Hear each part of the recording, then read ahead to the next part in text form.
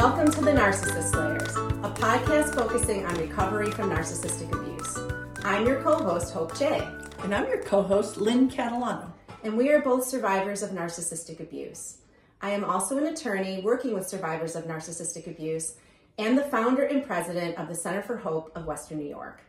I'm an attorney, a narcissistic abuse coach, and the author of Wrecking Ball Relationships, How to Identify, Live With, or Leave the Narcissist in Your Life. Learn more about me at lynncatalano.com. At the Center for Hope, we offer hope, help, and healing from narcissistic abuse. We are a nonprofit organization with a mission to provide legal advocacy, mental health support, financial advisement, and holistic healing services to help you down the path from victim to survivor. You can find out more about our services by checking out our website, centerforhopewny.org. And please follow us on all platforms of social media, Facebook, Instagram, Twitter, and LinkedIn at Center for Hope WNY for helpful information about recovery from narcissistic abuse.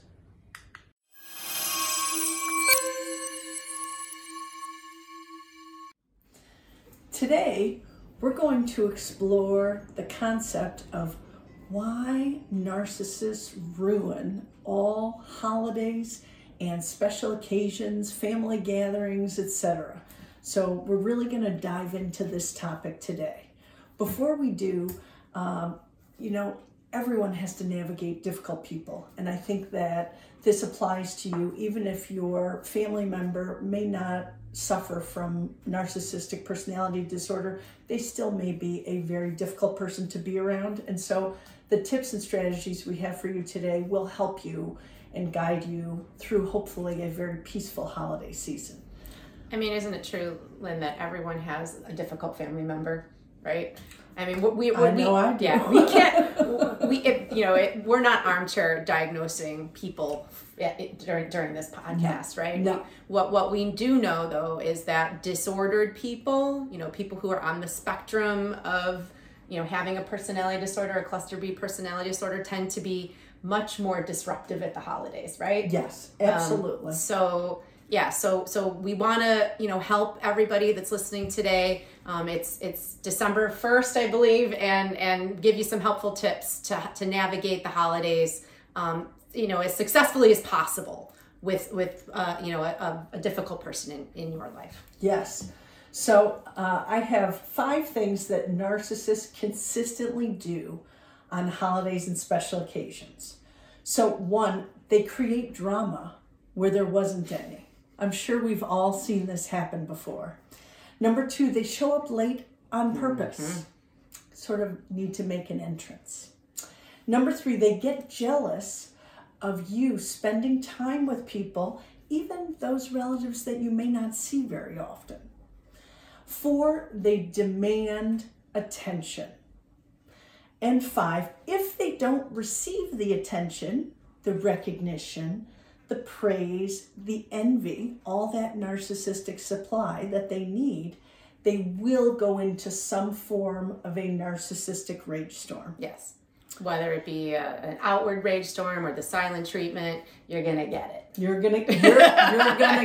Yeah. You're gonna get it. Yeah. So Hope, I know we both have so many personal stories about this type of behavior at the holidays. So, yeah. But Lynn, I think it before we delve into that, I think it's important, to give a little bit of sort of background as far as, why do narcissists behave this way at the holidays? I think, everybody kind of has a theory on that, but I think it's pretty simply explained, right? Yeah, please. I mean, we were just talking about this earlier before we started recording.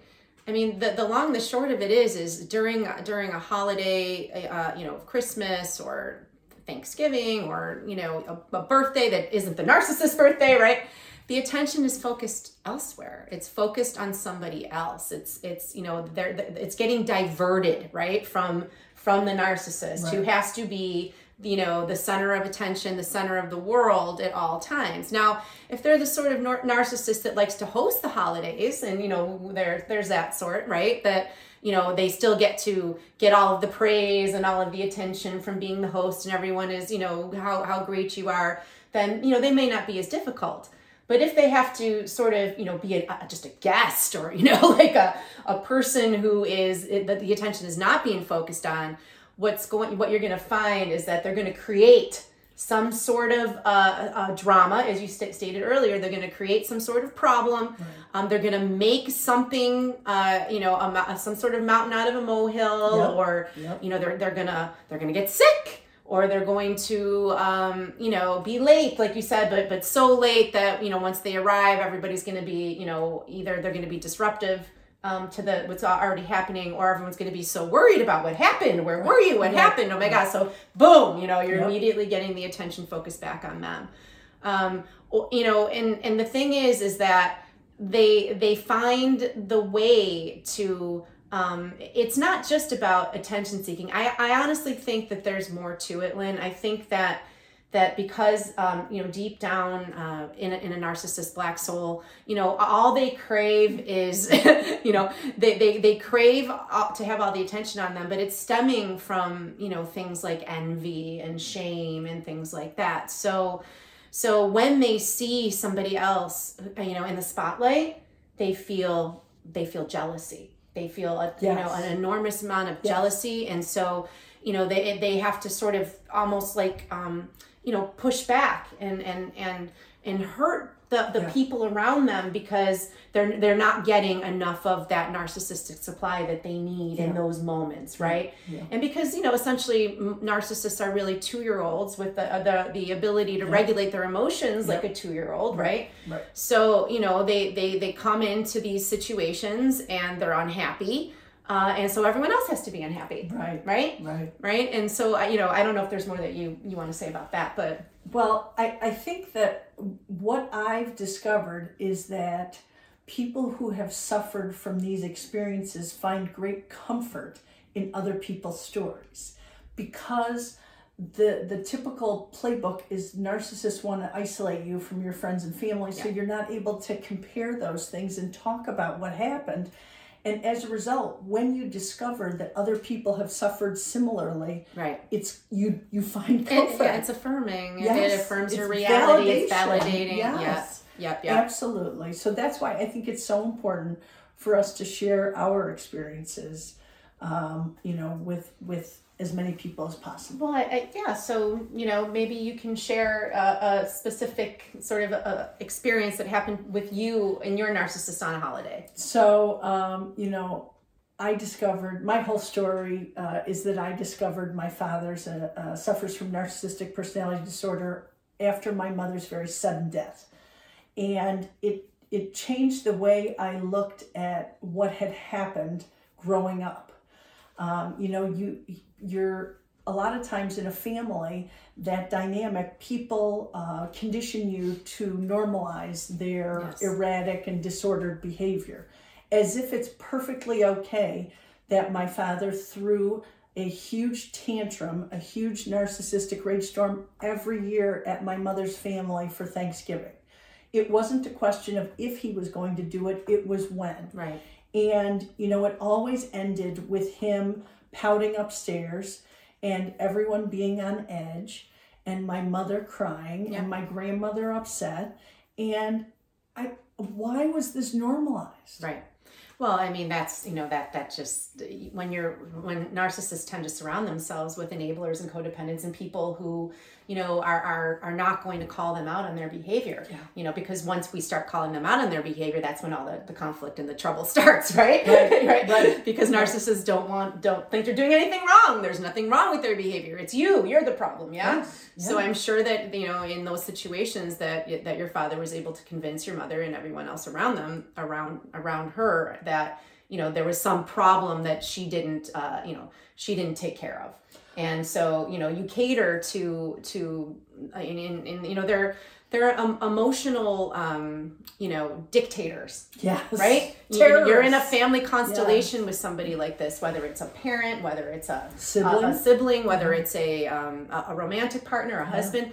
We all, have to fall in line. Yeah. If we don't fall in line, then we're going to be dealing with the backlash and the consequences of not pleasing. And by the way, no matter what you do, you're never going to please them. Right. But, when you are part of a family constellation with somebody like this, they project, and blame everyone around them so much that we believe, we internalize and start to believe that there is something that if we only did this or didn't do that then we would be able to appease them. Right. And then this behavior wouldn't happen.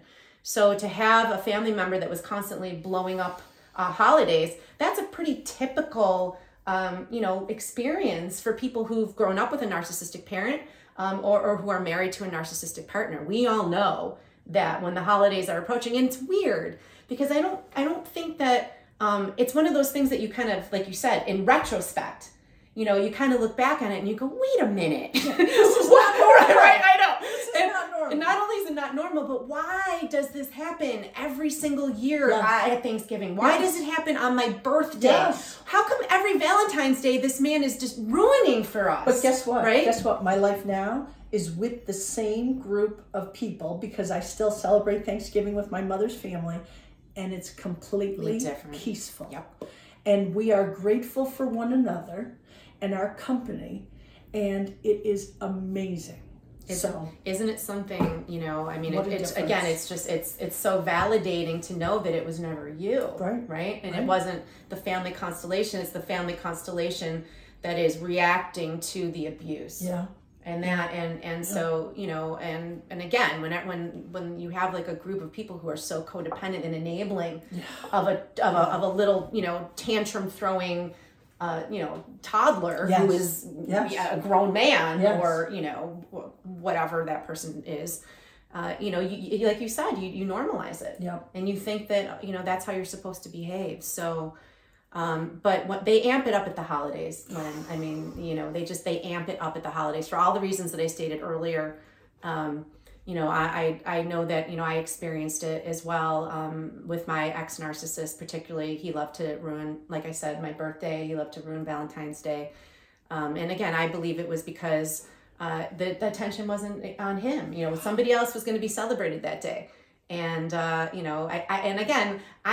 think, and this is my personal opinion, and certainly people can disagree, but I think that they get pleasure out of ruining things for other people, because they are such unhappy people at their core that, if they're unhappy, then we all should be suffering. Right. Yeah. And so, I realized that this was happening in my relationship, that whenever my birthday was coming up, even though he would, with this particular birthday that we were talking about earlier, he had planned this whole event and I was so excited and I'm thinking, oh my God, I'm with this great guy and he's doing all these wonderful things for me. But then the night before my birthday, he would start like some ridiculous, like you said earlier, they would start some drama or something, right? Yeah. He would start some ridiculous argument that wasn't based in any kind of reality. And then, as you said, amp it up to the 100th degree.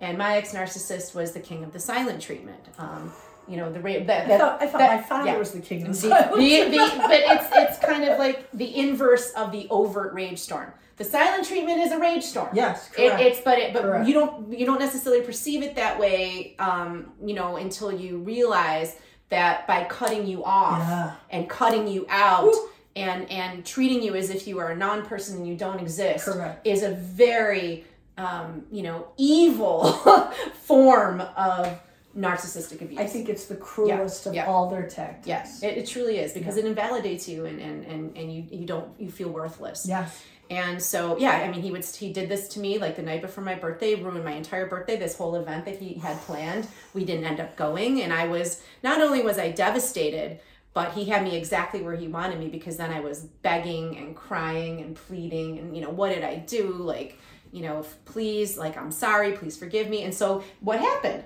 All the attention was diverted back to him, and he was the king.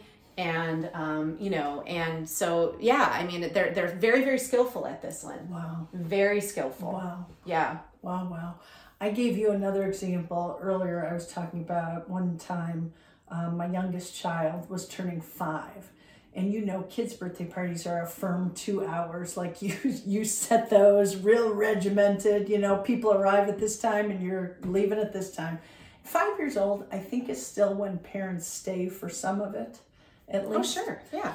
And, you know, this was a time when I used to invite any of the grandparents and certainly any aunts and uncles that were around. We have very little local family, and so my father's brother and his wife, my aunt and uncle, would come as well. And so let's say the party was from 1 to 3. My father strolled in at 2 o'clock. And, you know, it left me scratching my head. Like, I tried very hard not to focus on the fact that he wasn't there when the party started, because I did want to give my attention to my child. But isn't that so interesting? I don't mean to cut you off, but the fact that you were trying so hard not to focus on it is exactly what he wanted. That's the reaction that he wanted. He wanted everyone to notice that he wasn't there. Correct. Yep. And I will tell you, this was early in my journey of realizing who he was. And so I was still giving him that attention. Sure, of course. Yeah. And I didn't realize what he was doing at the time. So then he strolls in late. He kind of doesn't talk to anybody. I don't even think he says hello to the birthday girl. He has a whole 2 grandchildren, okay? Yeah. And what? And then he leaves without saying goodbye. Yeah. And that is a very typical way for people who suffer from this disorder to act. Yes. At a special occasion. Yes. I mean, they are going to cause all kinds of problems. Yep. They're going to make you feel awful about yourself. Yep. If there's a special event, you can count on them to ruin it somehow. Yeah. Whether it's causing a scene at the event, whether it's causing some kind of drama, with showing up late, starting a fight or an argument, when everyone else is trying to get along, and it just, as you said earlier, I think it's so important to realize that when that person and that personality is removed from the situation, you have a whole different experience of the holiday. It's miraculous. Yep. It is miraculous. And I think so often we're reluctant to do that because we have such guilt and shame wrapped into this, and we don't want to cut that person out. Right. But guess what? It's freedom. Yeah. Like, it's pure freedom. Like, I'm telling you, Thanksgiving was just a week and a half ago or 2 weeks ago, and it was so wonderful. Well, I think people that are listening to this podcast are probably, in all different places with respect to their relationships with a narcissist in their life. They may still be living with them. They may still be relating to them if it's a parent. Or, they may be have recently split or have been split for some time. One of the other topics that I wanted to talk about today is, something that comes up at the holidays as well, which if you've been in a romantic relationship with a narcissist, this is something you may have experienced. I know I've experienced it with my ex-narcissist, is that, they understand innately that people are vulnerable at the holidays. They understand that, you might be missing, what you believed was a, somebody who cared for you and somebody who loved you. And if you're in the beginning stages of this process, or even, farther down the road, a narcissist will often try to hoover an ex-partner or even a family member who hasn't talked to them in some time. To try to kind of reel you back in and to see whether or not you're still willing to bite and still willing to play the game. If you have taken the steps to set healthy boundaries and maybe exclude that person either by going no contact or making, going gray rock, or making those decisions to kind of, put distance between yourself and the narcissist. Right. They know the holidays are a vulnerable time. They know that they can remind you of all the good times you had and remember this and remember that. Or they might do something wacky and send, some sort of a text that's very vague, or pretend that they meant to send it to somebody else when they're testing the waters. They're trying to see whether or not you're still open to play. Wow. And it's actually, they call it the Holiday Hoover maneuver. It's a real thing. Wow. It happens often during the holidays. Like I said, they may text you, they may try to Facebook friend you. If you haven't blocked them, I always tell people block, block, block, block.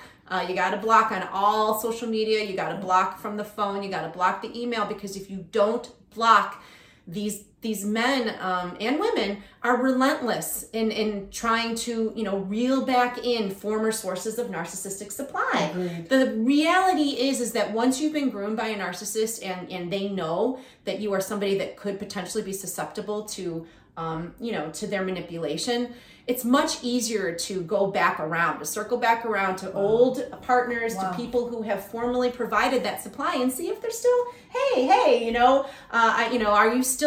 have you healed enough, or are you still willing to play? Wow. So that Holiday Hoover maneuver is a real thing. I want people to be aware, to be vigilant on this, because if you haven't really worked hard on your recovery, if you haven't worked through the trauma, and if you still are open to contact with the narcissist, they're gonna get you. Yep. Like I said earlier, they're gonna get you. Yep. So my best advice on the Holiday Hoover maneuver is don't give them an opportunity to hoover you, and make sure you've blocked them from any outlet, any ability that they have to weasel their way back into your life. I feel like some people could think that sounds very negative, but from our experience, and I know I'm speaking for you in this instance, Hope, but I believe you'll agree with me, you need to protect yourself. Yes.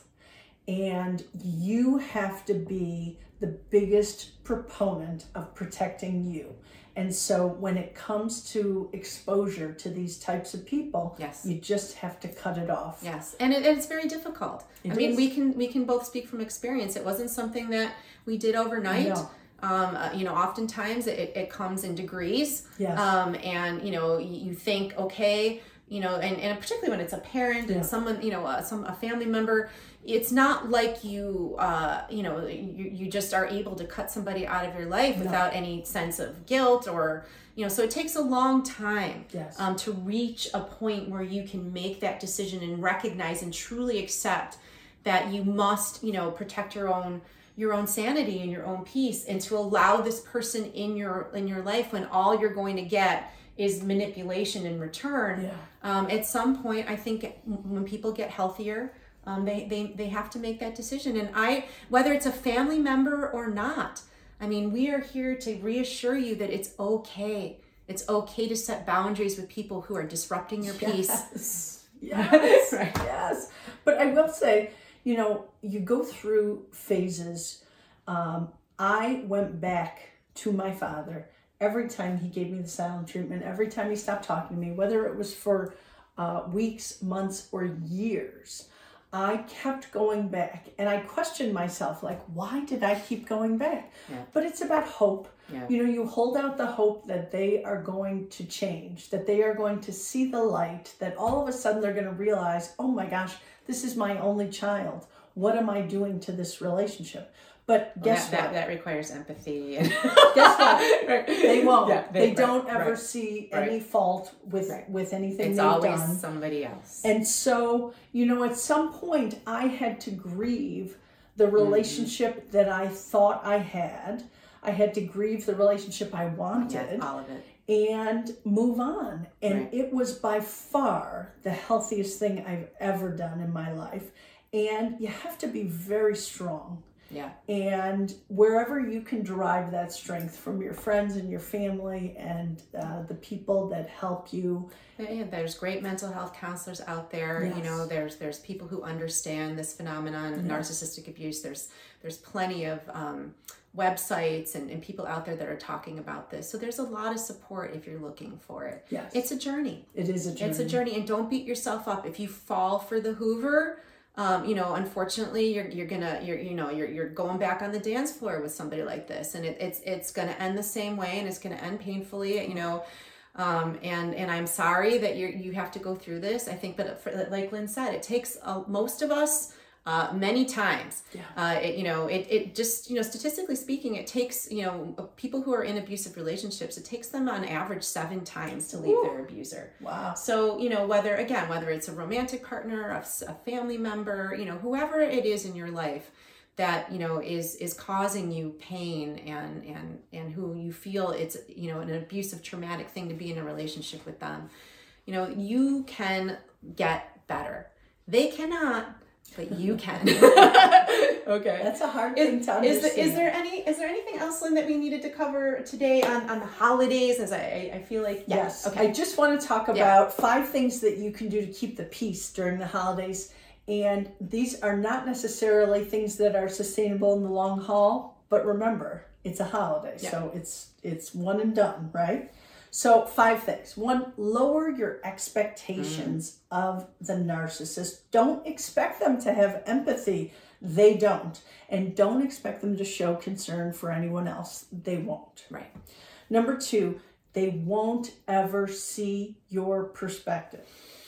So just stick to their script. Remember, they slice the turkey. Oh, no one slices the turkey as good as you. I mean, that's the script, okay? Yeah. Number 3, don't start an argument. You know their buttons. Don't push them.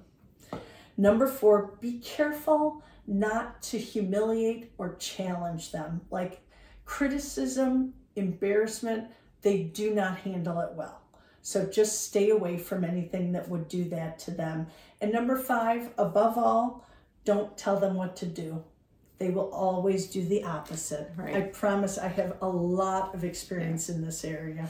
So Lynn, this is the advice for people who are kind of going to hard knuckle it, you know, White knuckle it, and for whatever reasons, you know, maybe they can't, you know, set that boundary where they can go no contact, or you know, they have to attend a family gathering where somebody's going to be there. Yes. So I appreciate that that advice, because I think it's great advice for you to remove yourself as much as possible from engaging with somebody like this, because it's a no-win situation. You know, so disengaging, and it's almost, I think a lot of that advice is sort of gray rock, right? You just kind of gray rock them if you you know, you go because it doesn't right? It's not going to make a difference what you say. No, and it's just not worth your time and energy to try and challenge them. Like, you know that they're wrong about something all the time. Right. Leave it alone. Walk away. And like Lynn said, it's only a day, or you know, a meal. If you have to go away and visit them, I would say my best advice would be not to stay. Get a hotel room. I agree. You know, try to keep yourself, you know, in your physical space, and keep your peace as much as possible. Because they're gonna rile people up. They're gonna start an argument no matter what you do or don't do. So it's not you. Right. But you know, at the end of the day, again, this is a journey, and hopefully as people you know, learn more about this disorder, learn more about themselves, and move on in their lives, that, you know, you'll be able to set good, healthy boundaries with people like this. And you know, as I said earlier, there shouldn't be guilt or remorse in taking care of yourself. No. Okay. Above all, protect your mental, emotional, and physical health, because this type of stress has an immense effect on all of those things. So please. That's so true. So with that, we're going to wish everybody happy holidays, and come back and join us again in January with the Narcissist Slayers. All right. Take care.